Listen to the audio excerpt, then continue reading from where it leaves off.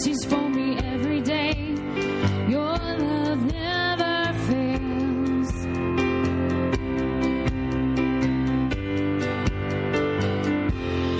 You stay the same through the ages.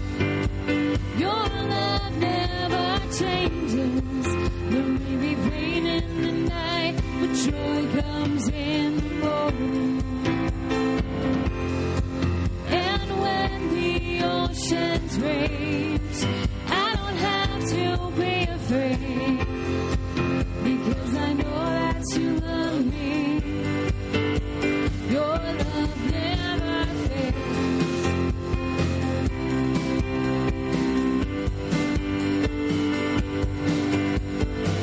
The wind is strong and the water's deep, but I'm not alone here in these open seas, 'cause your love never fails.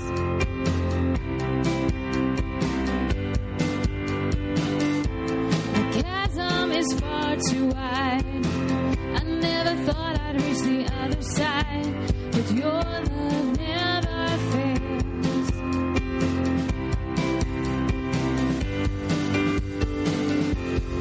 You stay the same through the ages. Your love never changes. There may be pain in the night, but joy comes in the morning.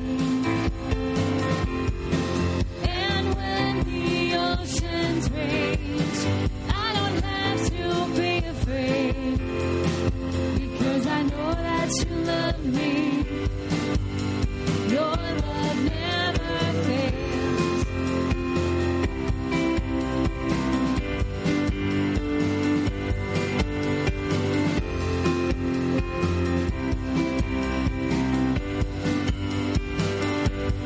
You make all things work together for my good. Let's sing it out.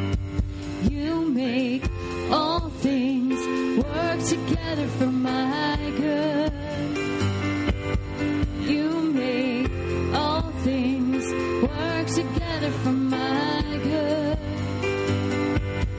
You make all things work together for my good. Sing it one more time. You make all things work together for my good. You stay the same through the ages. Your love never changes. There may be pain in the night, but joy comes in the morning. And when the oceans rage, I don't have to be afraid, because I know that you love me. Your love never fails.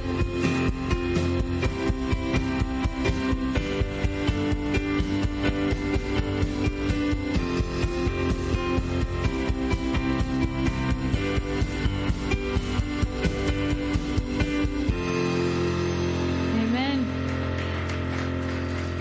Well, good morning and welcome to Southfield. It's good to be here with you today. I'm so glad that we can worship our God freely in this place and with people that we really like. So it's good that you're here. I'm not sure how you feel about change, but any change that I'm not in control of, I don't really like that much. I don't like when my kids grow up and they get older and, I remember one year I had a really big problem when my in-laws got a new car. I was like, wait, what? I'm not used to this. I like the old one. Why are we changing and moving ahead? But I know that it is necessary. However, there is change that we don't like. And what's really good to know and to be confident in is that God never changes. He always stays the same. He's the same yesterday, today, and tomorrow. And his love for us never changes. And that's just so good to know. It's good to hold on to and grasp and embrace and live holding on to that truth. And it's also good to know that, there are so many things that'll fail us. I mean, that's not good to know, but it's good to know that although there are so many things that will fail us, people or situations or experiences will let us down, it's good to know that God will never fail us. He's always with us and he's always right by our side. And another truth too is just, it is so good to know, and it's comforting at times when we see this world just almost circling out of control, that God is still holding on to this world, and he's holding on to each and every one of us.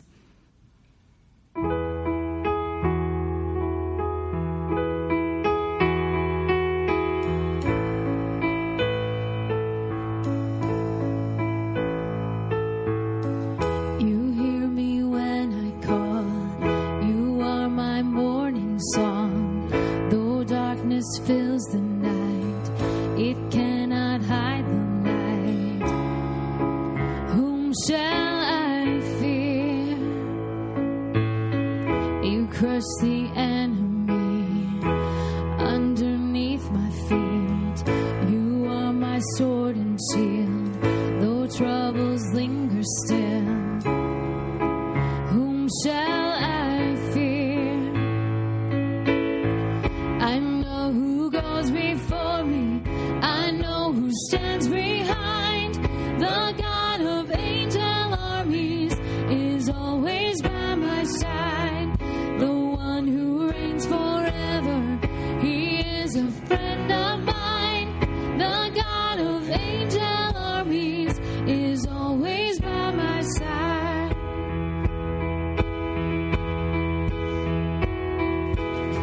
My strength is in your name, for you alone can save.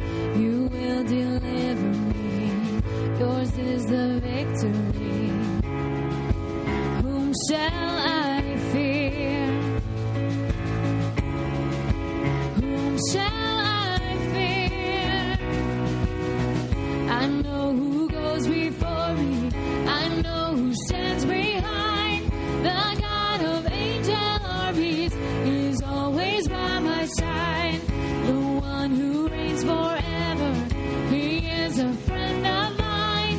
The God of angel armies is always by my side. And nothing formed against me shall stand. You hold the whole world in your hands. I'm holding on to your promises. You are faithful. You are faithful. And nothing formed against me shall stand. You hold the whole world in your hands. I'm holding on to your promises. You are faithful. You are faithful. You are faithful. I know who goes before me. I know who stands behind. The God of angel armies is always by my side. The one who reigns forever, he is a friend of mine. The God of angel armies is always by my side. I know who goes before me. I know who stands behind. The God of angel armies is always by my side. The one who reigns forever, he is a friend of mine. The God of angel armies is always by my side. The God of angel armies is always by my side. Let's pray. Dear God, we just thank you, Father, for this great love that you have for us. We stand here humbly before you and just ask, who are we, Lord? Who are we? You are the creator of this great universe. You have created each one of us, cell by cell, Lord. You know everything that goes on in our minds, Lord, in our bodies. You make the trees bloom and the flowers bloom, and you're in control of everything, God. But we know that you love each and every one of us. And it does matter, Lord, if we praise you or give you glory. Lord, we know that you love us with a passion, Father, that drove you to offer your Son as a sacrifice for our lives. And we thank you for that. God, we ask today that you would speak to us, Lord. Change the direction, Lord, that our lives are headed in if that direction isn't towards you. God, alter our paths, Lord, so that they're glorifying to you, Lord. And may we live to be more like Jesus. In your name we pray. Amen. Please be seated. Great to see you this morning. As you woke up, you were wondering, should I wear a sweater or put on a coat? Kind of chilly. In the meantime, there are almost 20 of our gang that are down at Daytona Beach right now, and they're not wearing coats. They're enjoying some warm.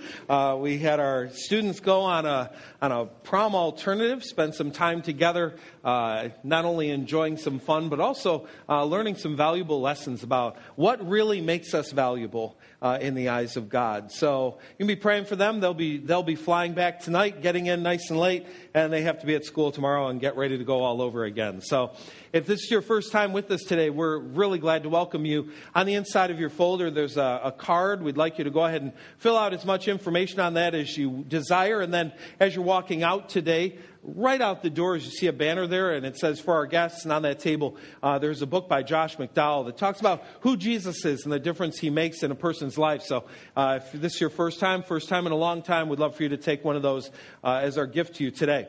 For the rest of us, we are just a couple weeks away from May 17th, where we will be joining together with about 10 other area churches to do some serving in our community. We're getting involved in the Park District and doing some cleaning up projects inside and outside. And we had a meeting about it the other day, and I was able actually to claim this area. I thought this would be nice. We know where this is, and it's also a good way to be able to give back to the school and say thanks for the time that they've allowed us to be able to be in here. So if you're planning on doing that, you can go ahead and check that off on the card today.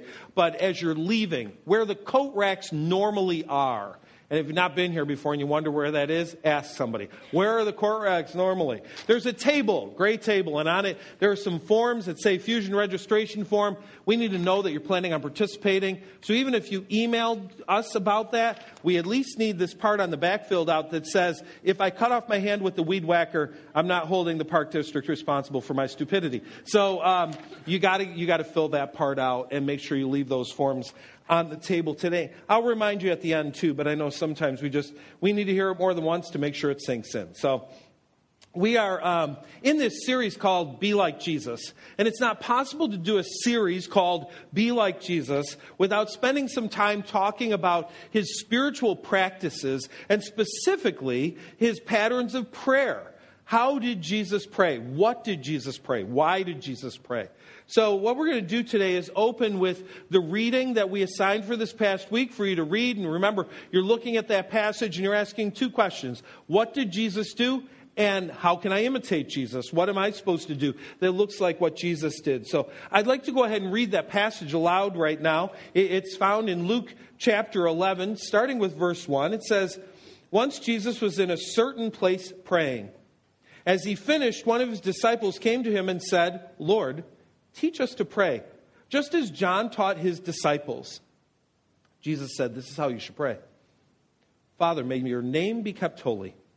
May your kingdom come soon. Give us each day the food we need, and forgive us our sins as we forgive those who sin against us. And don't let us yield to temptation. Then, teaching them more about prayer, he used this story. Suppose you went to a friend's house at midnight, wanting to borrow 3 loaves of bread. You said to him, a friend of mine has just arrived for a visit, and I have nothing for him to eat. And suppose he calls out from his bedroom, don't bother me. The door is locked for the night. My family and I are in bed. We can't help you right now. I tell you this, though he won't do it for friendship's sake, if you keep knocking long enough, he'll get up and give you whatever you need because of your shameless persistence. And so I tell you, keep on asking and you'll receive what you ask for. Keep on seeking and you will find it. Keep on knocking and the door will be open to you. For everyone who asks receives, and everyone who seeks finds, and to everyone who knocks, the door will be opened. You fathers, if your children ask for a fish, would you give them a snake? Or if they ask for an egg, would you give them a scorpion? Well, of course not. So, if you sinful people know how to give good gifts to your children, how much more will your heavenly Father give the Holy Spirit to those who ask him? Well, as we get started talking about prayer, it would be a good idea right now to engage our Heavenly Father and talk to him. Father in heaven, I'm grateful that you didn't leave us to wonder how we're supposed to communicate with you. I thank you for the patterns and practices of Jesus that teach us how we can pray and how we should pray. And I pray that as we look at his life today, we would find it enriching our own life and patterns of prayers. In Jesus' name, amen. So the first 13 verses of Luke 11 record some of the key teachings of Jesus on prayer. We learn a lot about prayer from these passages. Today our focus is not so much to look at those teachings, but to look at his practices. What did he do? That's what this series has been about. Not to just look at his teaching, but what was his action? What did he do? And it was the first 8 words of this chapter that we want to zero in on that say, once Jesus was in a certain place praying. Again and again and again in the Gospels, we see Jesus wandering off to pray, to spend time with his Father. I would dare guess that some of the strongest images in your mind of Jesus, those artist renditions that are in your head, involve Jesus praying. It may be some of these classic images from the garden where Jesus is crying out to be spared from death and yet says, your will be done, not mine. Maybe it's an image of Jesus with his hands lifted to the sky and he's holding food in those hands and he's blessing that food before he gives it to a crowd or gives it to his disciples. Or maybe your images of him blessing little children, putting his hands on them and praying for them in that moment. These images and passages remind us that Jesus prayed. And that if we want to be like Jesus, we need to be people who spend time praying as well. Sometime it would be a really good thing for you to take a tool like BibleGateway.com. This is a great tool found on the internet that you can do something that you used to have to do in a really thick book. I had this book called the Concordance, and you'd look up where things were found in the Bible. You'd look up a word and how it appeared all throughout. Now you can do this on the internet, multiple versions. And what I'd encourage you to do is go to a site like BibleGateway.com and just spend some time looking at how Jesus prayed and what Jesus' prayer life was all about. So you could punch in a word like prayer or praying or prayed and scroll through the 4 Gospels, Matthew, Mark, Luke, and John, to study the prayer life of Jesus. As you do that, we have some questions for you to ask of those verses. And we actually printed them on the backside of your folder so that you can take them with you today. They're questions like this. Where did Jesus pray? What was the location? Or when did Jesus pray? Both in terms of time of day as well as what was the occasion that caused him to pray? Why did Jesus pray? I mean, think about it. God the Son is talking to God the Father. In a sense, God is talking to himself. Why was Jesus praying? What was that all about? How did Jesus pray? What did Jesus pray? For whom did Jesus pray? And there's another important question too, and that's the question of context. What happened just before and just after this verse? So what was the occasion just to either side that caused Jesus to enter into a time of prayer? Now you can do this. You don't need a master's divinity to look up these verses and ask these basic questions. And as you do, there are 3 other things that we want to be asking. What did Jesus do in this passage? What should I be doing in light of what Jesus did? And finally, specifically, we ask Jesus himself to allow his Spirit to enlighten us. Ask the same question that the disciples asked 2,000 years ago. Lord, teach us to pray. Help us to understand how we're supposed to pray. So I'd like to actually do that right now. Just give you about 15 seconds of silence and pray these words to Jesus. Lord, teach me to pray like you. Go ahead in your heart.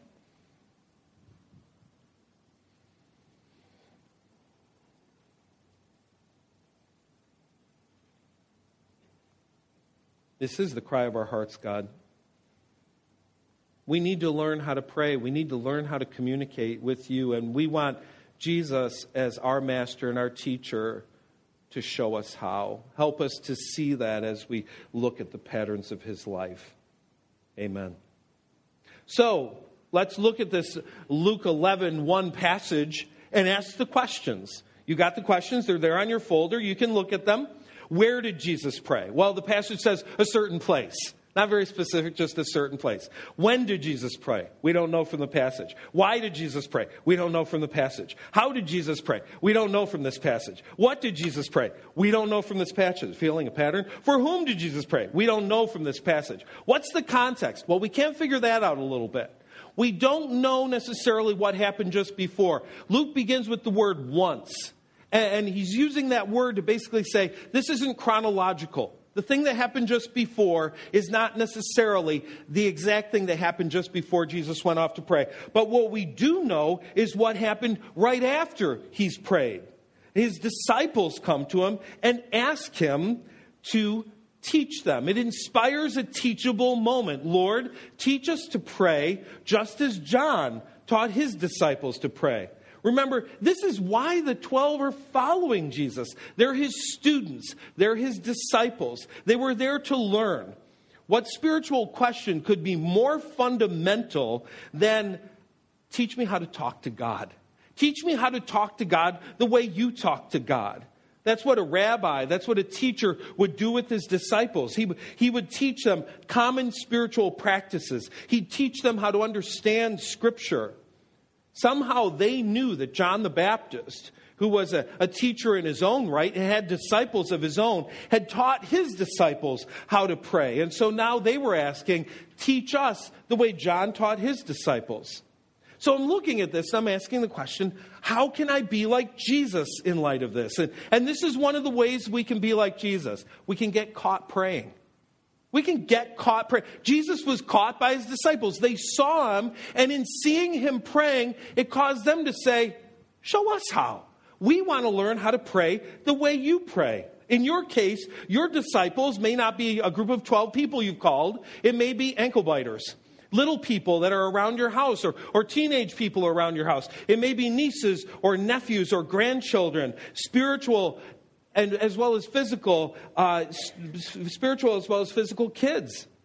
This isn't about putting on a show. We don't put on some act of piety to make ourselves look impressive. But we need to be willing to put ourselves in scenarios where the people that are in our lives might look at something we're doing and ask, what are you doing? Why are you doing? What is that all about? Why do you pray? What do you pray? How do you pray? Now, I don't know why, but this is something through the years I kind of had an aversion to. I don't, in my house, I don't get caught praying. Not because I don't pray, but because this is what happens. My office is in the basement. And for my ordination, Kim bought me a kneeler, and I love to pray at the kneeler. But as people are coming down to my space, I can hear them coming down the steps. Dum, dum, dum, dum, dum, dum. And so as they're coming down the steps, if I'm praying, I quick get up and go sit at my desk like I'm doing something else. And I'm reading this passage, and I'm like, what's your deal? Why are you, there are worse things to get caught doing. Why in the world are you worried about getting caught praying? Jesus allowed this to be a teachable moment where he didn't say, today's lesson will be on prayer. But instead, his disciples were saying, we just watched you do that. Why don't you show us how? Perhaps if we put ourselves in that position, people in our lives would look and say, what are you doing there? What can I learn? What can we teach someone from the way we pray? Part of the lesson for me, and I think for all of us, is that we ought to be willing to get caught praying. And we actually miss out on teachable moments. Those moments when our kids or a spiritual partner might ask, why do you pray? What do you pray? How long do you pray? Why do you kneel when you pray? What's your prayer life all about? Clearly, Jesus was not just putting on a show. He wasn't just trying to create a moment where his disciples would ask him a question. He was sincerely talking to God. And his good example raised a question. They wanted to be like Jesus, and so they wanted to pray. We want to be like Jesus, and so one of the things we can do is get caught praying.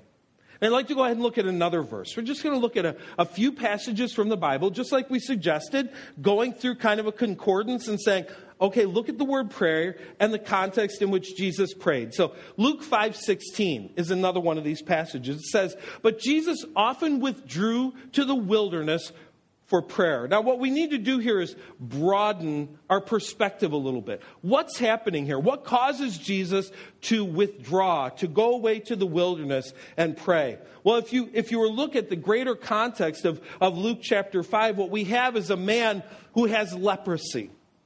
Leprosy is a dreadful disease, both physically and socially. Not only were you ill, but you were considered quite contagious, and therefore you were an outcast from the community. This is one of the people in the times of Jesus that if you had leprosy, you had to scream that you were unclean. Talk about something that gets stuck in your head. You know, somebody's coming close to you. Don't come near me. I have a disease. Stay away from me. Jesus doesn't stay away. Jesus walks up to him and Jesus heals him. And then Jesus does something in this passage that he does from time to time with people that he heals. In verse 14, he says, but keep this between us. Don't tell anyone else. Verse 15, the one right after, tells us this. But despite Jesus' instructions, the report of his power spread even faster, and vast crowds came to hear him preach and to be healed of their diseases. Why does Jesus often withdraw to the wilderness to pray?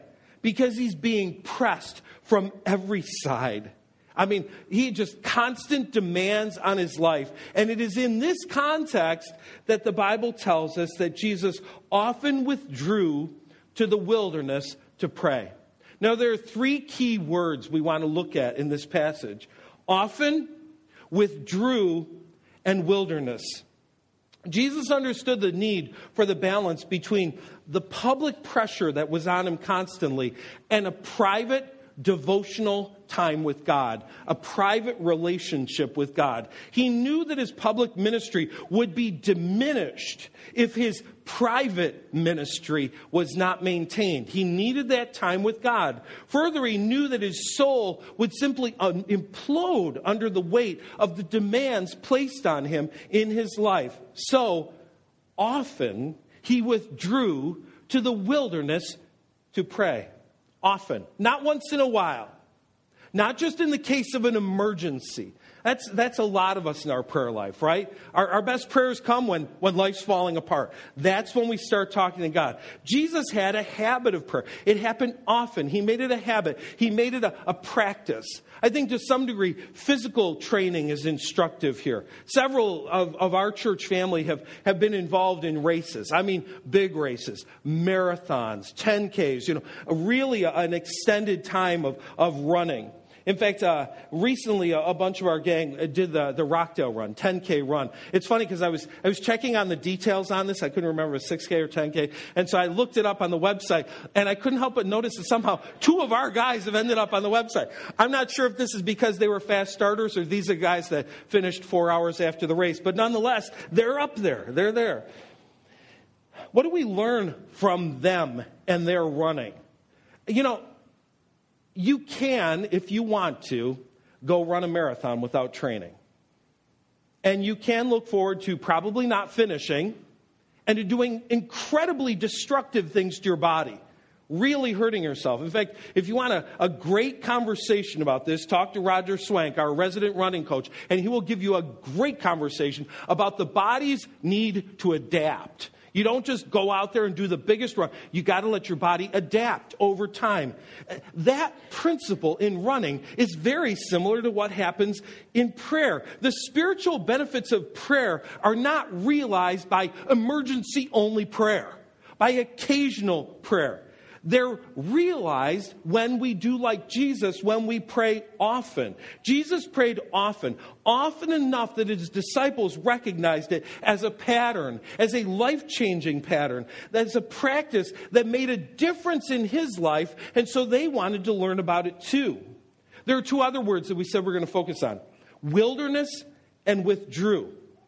Both words convey the idea that Jesus got away. He got away, that he was alone. He spent time away and alone.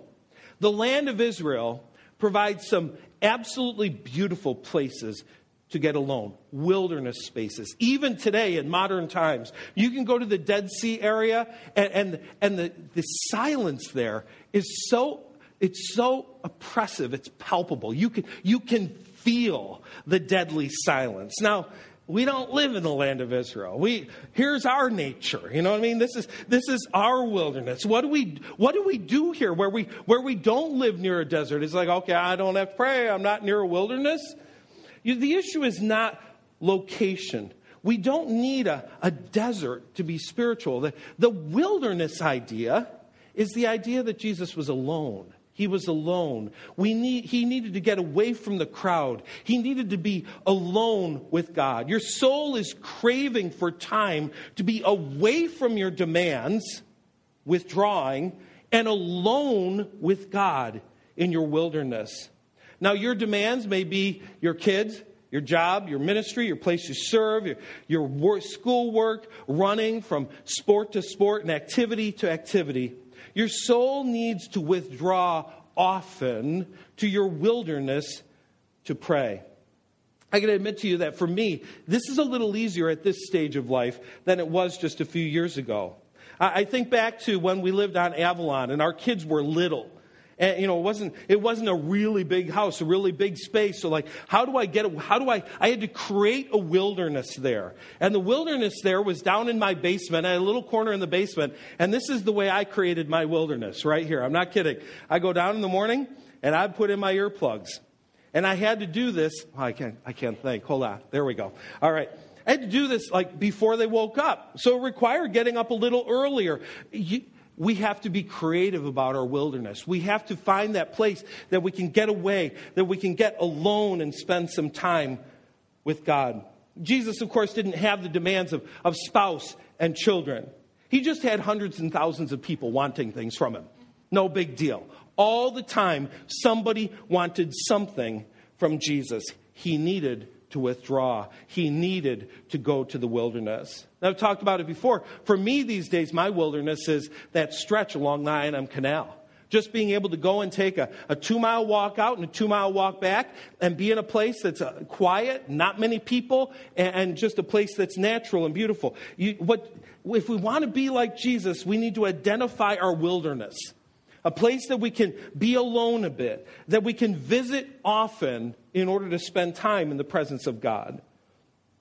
So if we're to continue going through verses in the Bible, verse after verse, that just talk about Jesus prayed, looking at that. Here are some of them that you'd run into. For example, you might see in Luke's chapter 6 and in verse 12 that Jesus spent an entire night praying to God. And then the next day he woke up, he went out and selected his disciples. That Jesus would spend extended time in prayer before there was a major decision made in his life.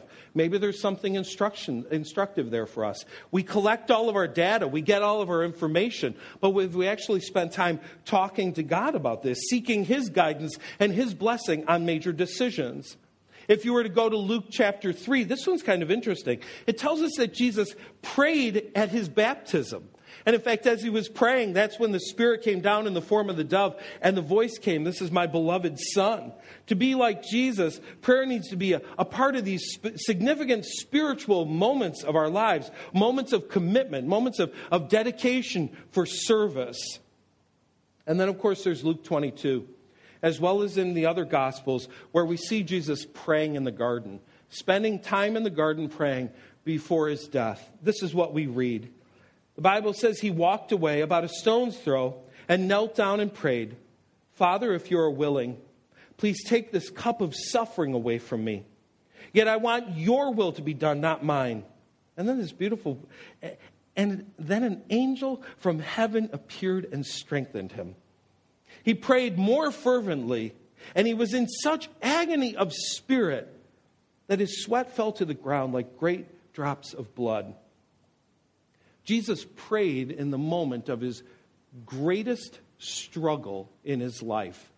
I think he paints a picture for us, too, that it's okay to come to God in our moments of greatest struggle. He prayed when he knew death was at the door. He prayed when he wanted to avoid that death. The prayer in the garden just packs so many lessons for us. Even the fact that the disciples couldn't keep their eyes open. They tried, but they couldn't. And Jesus says, pray so that you won't give in to temptation. Don't give in. reading the whole passage, it says, at last he stood up again and returned to his disciples, only to find them asleep, exhausted from grief.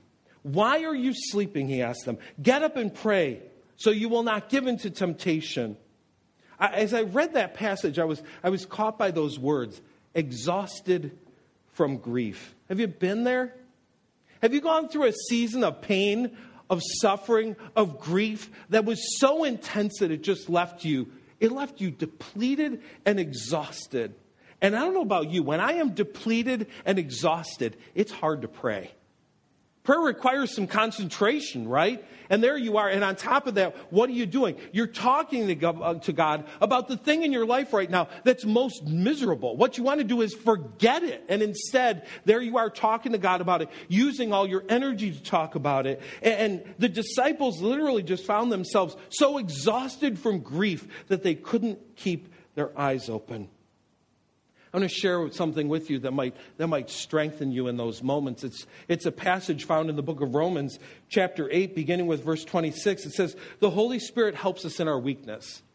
This moment of weakness for you might be the moment where you're exhausted from grief. For example, we don't know what God wants us to pray for. But the Holy Spirit prays for us with groanings that cannot be expressed. And the Father who knows all hearts knows what the Spirit is saying, for the Spirit pleads for us believers in harmony with God's own will. There are times that our hearts are so heavy that we just want to fall asleep. We're exhausted from grief. We can't concentrate. And in those moments, the best way that we can pray is to just make ourselves present to God. Just be there before Him.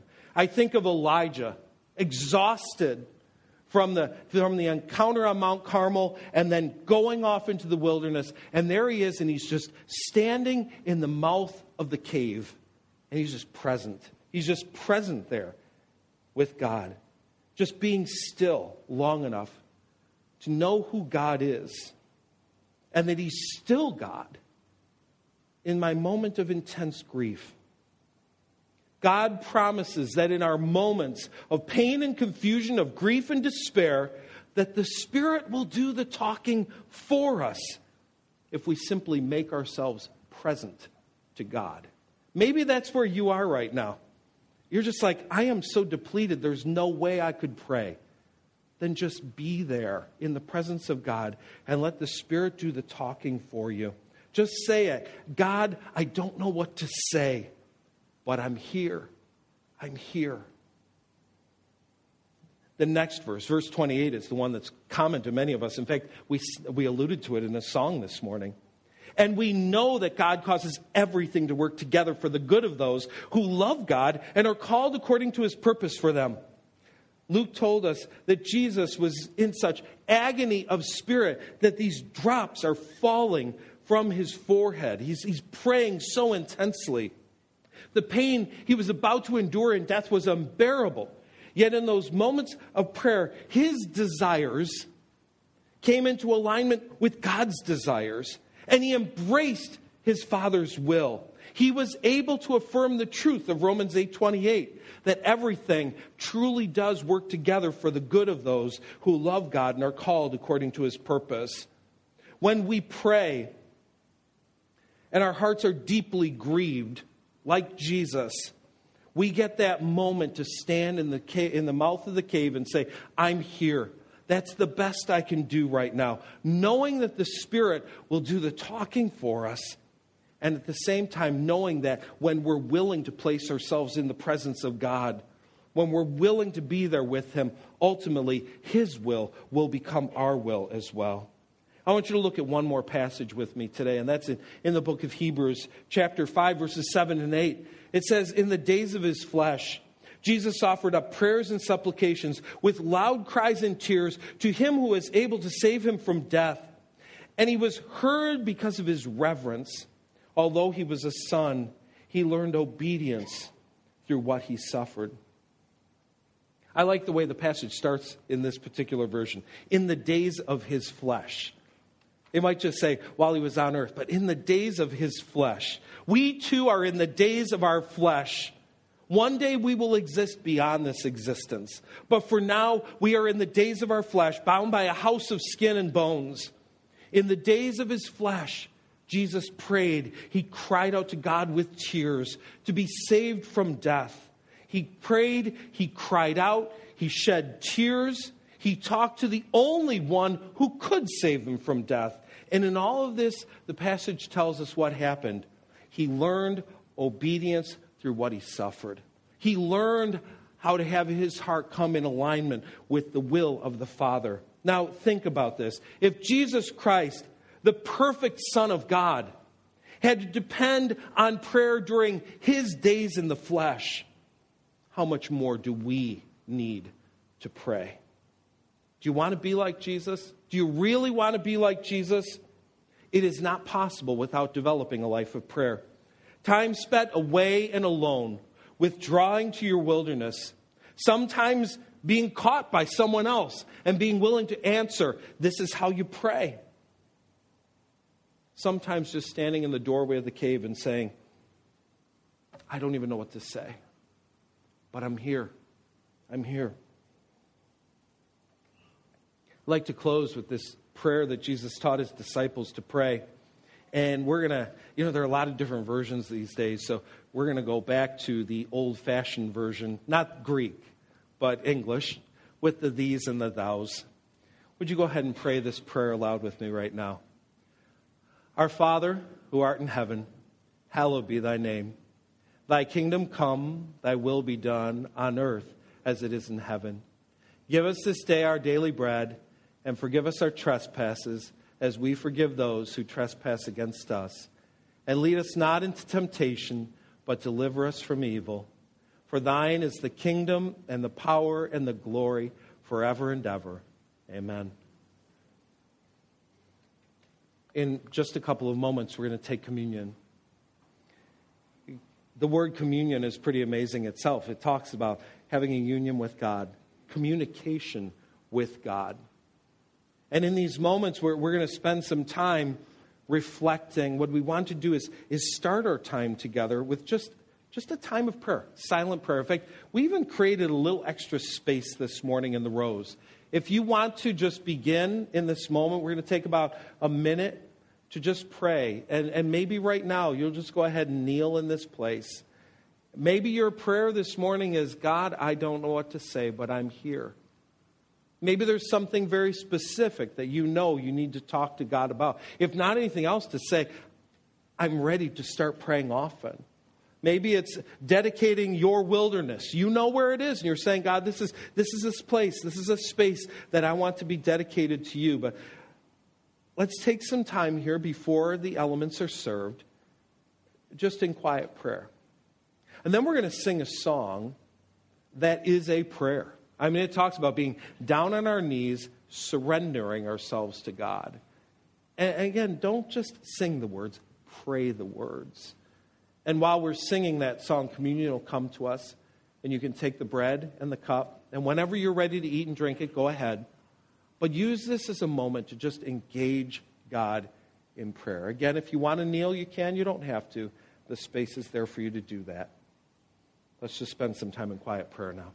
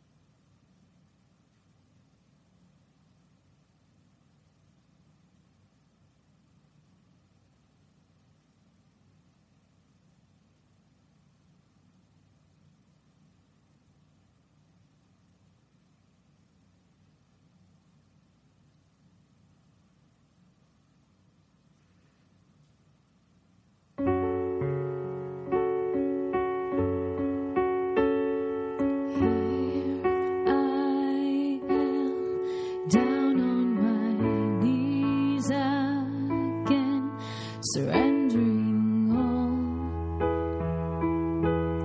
surrendering all. Find me here, Lord, as you draw me near, desperate for you,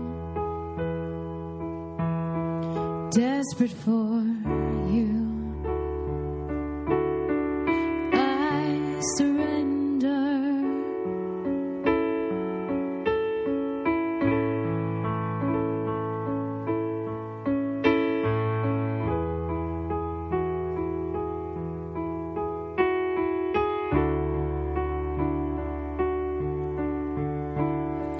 Drench my soul as mercy and grace unfold. I hunger and thirst. I hunger and thirst. With arms stretched wide, I know you hear my cry. Speak to me now. Speak to me now. I surrender. I surrender. I want to know you more. I want to know you more. I surrender. I surrender. I want to know you more. I want to know you more.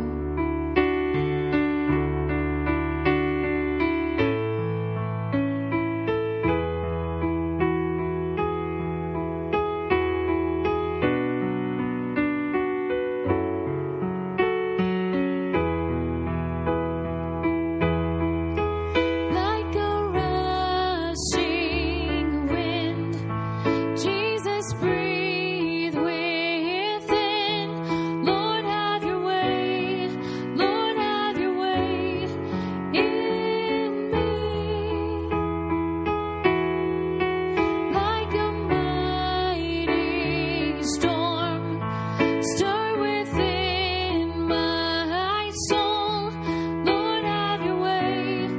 Lord, have your way in me. I surrender. I surrender. I want to know you more. I want to know you more. I surrender.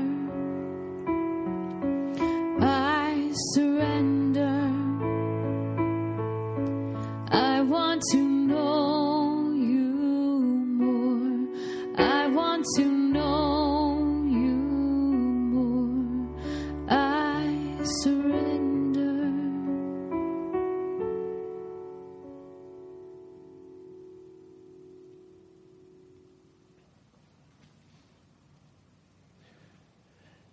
You've heard the prayer of our hearts, God. You know our desire.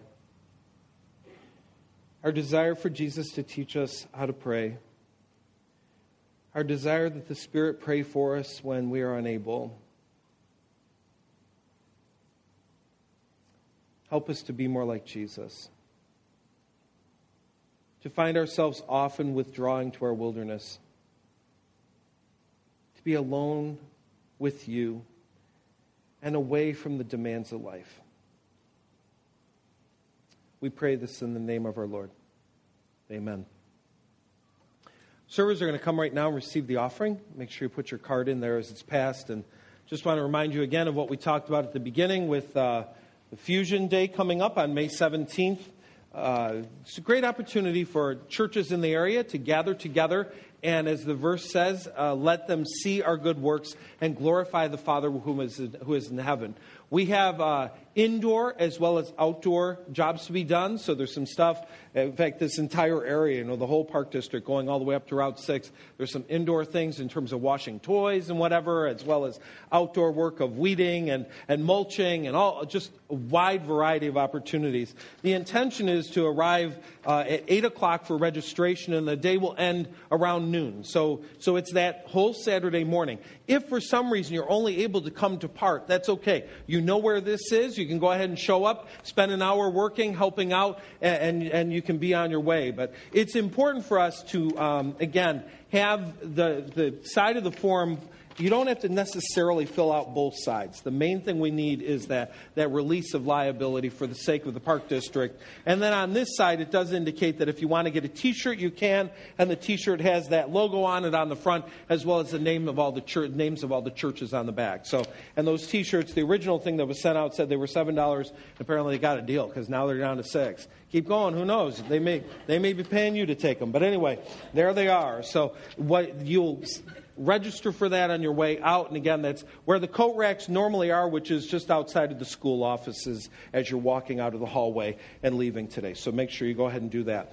The other thing I want to keep in your mind is all the stuff that's coming up throughout the rest of May. I mean, it's going to be a really fun month as we spend some time at the end of the month, for example, at the warehouse, having a Memorial Day service there. And then the week after, we'll have a service that will start there, and we'll head out to this. Yeah, we're going to get to go and actually be near the building, get everybody on out there, check out. You can finally reserve your parking spot. It can be yours. Yeah, here's my parking spot. But this picture was cool. What they did this past week is put the stone inside of the foundation. That's not the slab yet, but that's the stone. So just beyond the cones, that's where we'll be worshiping starting in December. And then the next image gives you an idea of the view basically down the hallway. The classrooms would be basically right in front of us. All the way down at the end is where our elementary school kids meet, and along the side is a hallway. Off in this side of the picture that you can't see are some couches, and to this side is the very important coffee that's there all the time. So, and this is what will be happening this week. They're going to be taking all the gerbil tubes and burying them all around so that the water goes to all the right places, and the storm sewer is taken care of really well. And it's my understanding that sometime late this week or early next week, that's when the shipment of steel will come and plant itself on the property, and they'll start to put that steel up, and you'll get a really good picture of what's going on with the property. So the first Sunday of June, that service will start at the warehouse, and then we'll be wandering on over to the property. From what I understand, they're not going to want us to go like actually under the steel, might not be totally bolted in. And how many waiver forms can a church sign? Come on. So anyway, but we'll at least be able to be out there around it and spend some time doing some really spiritually significant things that it'll be cool someday to look back and say, I was there the day but I'm not going to tell you what it is yet. So it's going to be a really, really great day to be together. So make sure you get that part of your folder and write down. We have already when the summer service is going to be at Four Rivers. Just make sure you're tracking with that calendar as it goes along. And one of the things on your calendar is next week, which is Mother's Day. And I say that to remind you, card, gift, don't forget that. Flowers, those are important. But also, bring your mom to church. Let's spend some time together, worshiping God together as a family. So we're going to close now with a song that talks about part of what we're praying. God, your kingdom come, your will be done on earth as it is in heaven. Let's sing this together as a prayer to our God and stand as we sing.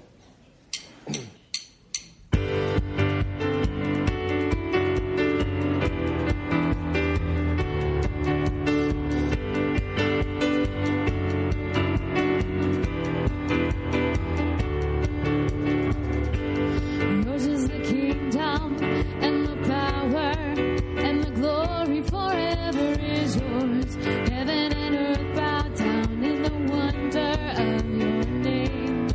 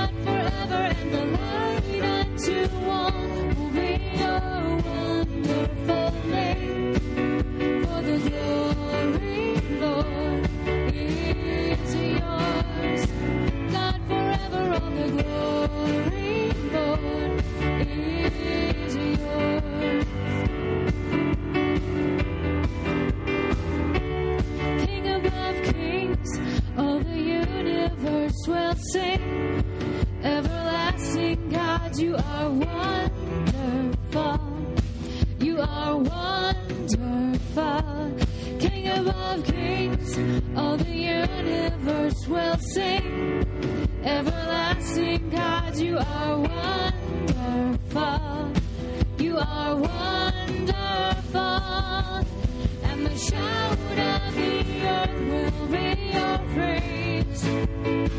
God forever, and the light unto all will be your wonderful name. For the glory, Lord, is yours. God forever, all the glory, Lord, is yours. And the shout of the earth will be your praise. God forever, and the light unto all will be your wonderful name.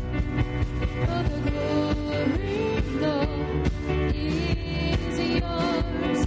God forever, all the glory, Lord, is yours.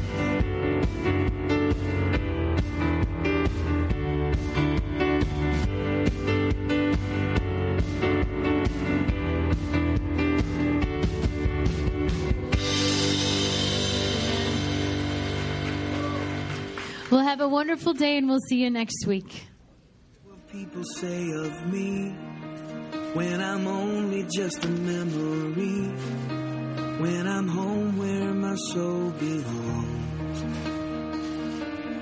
Was I loved when no one else would show up?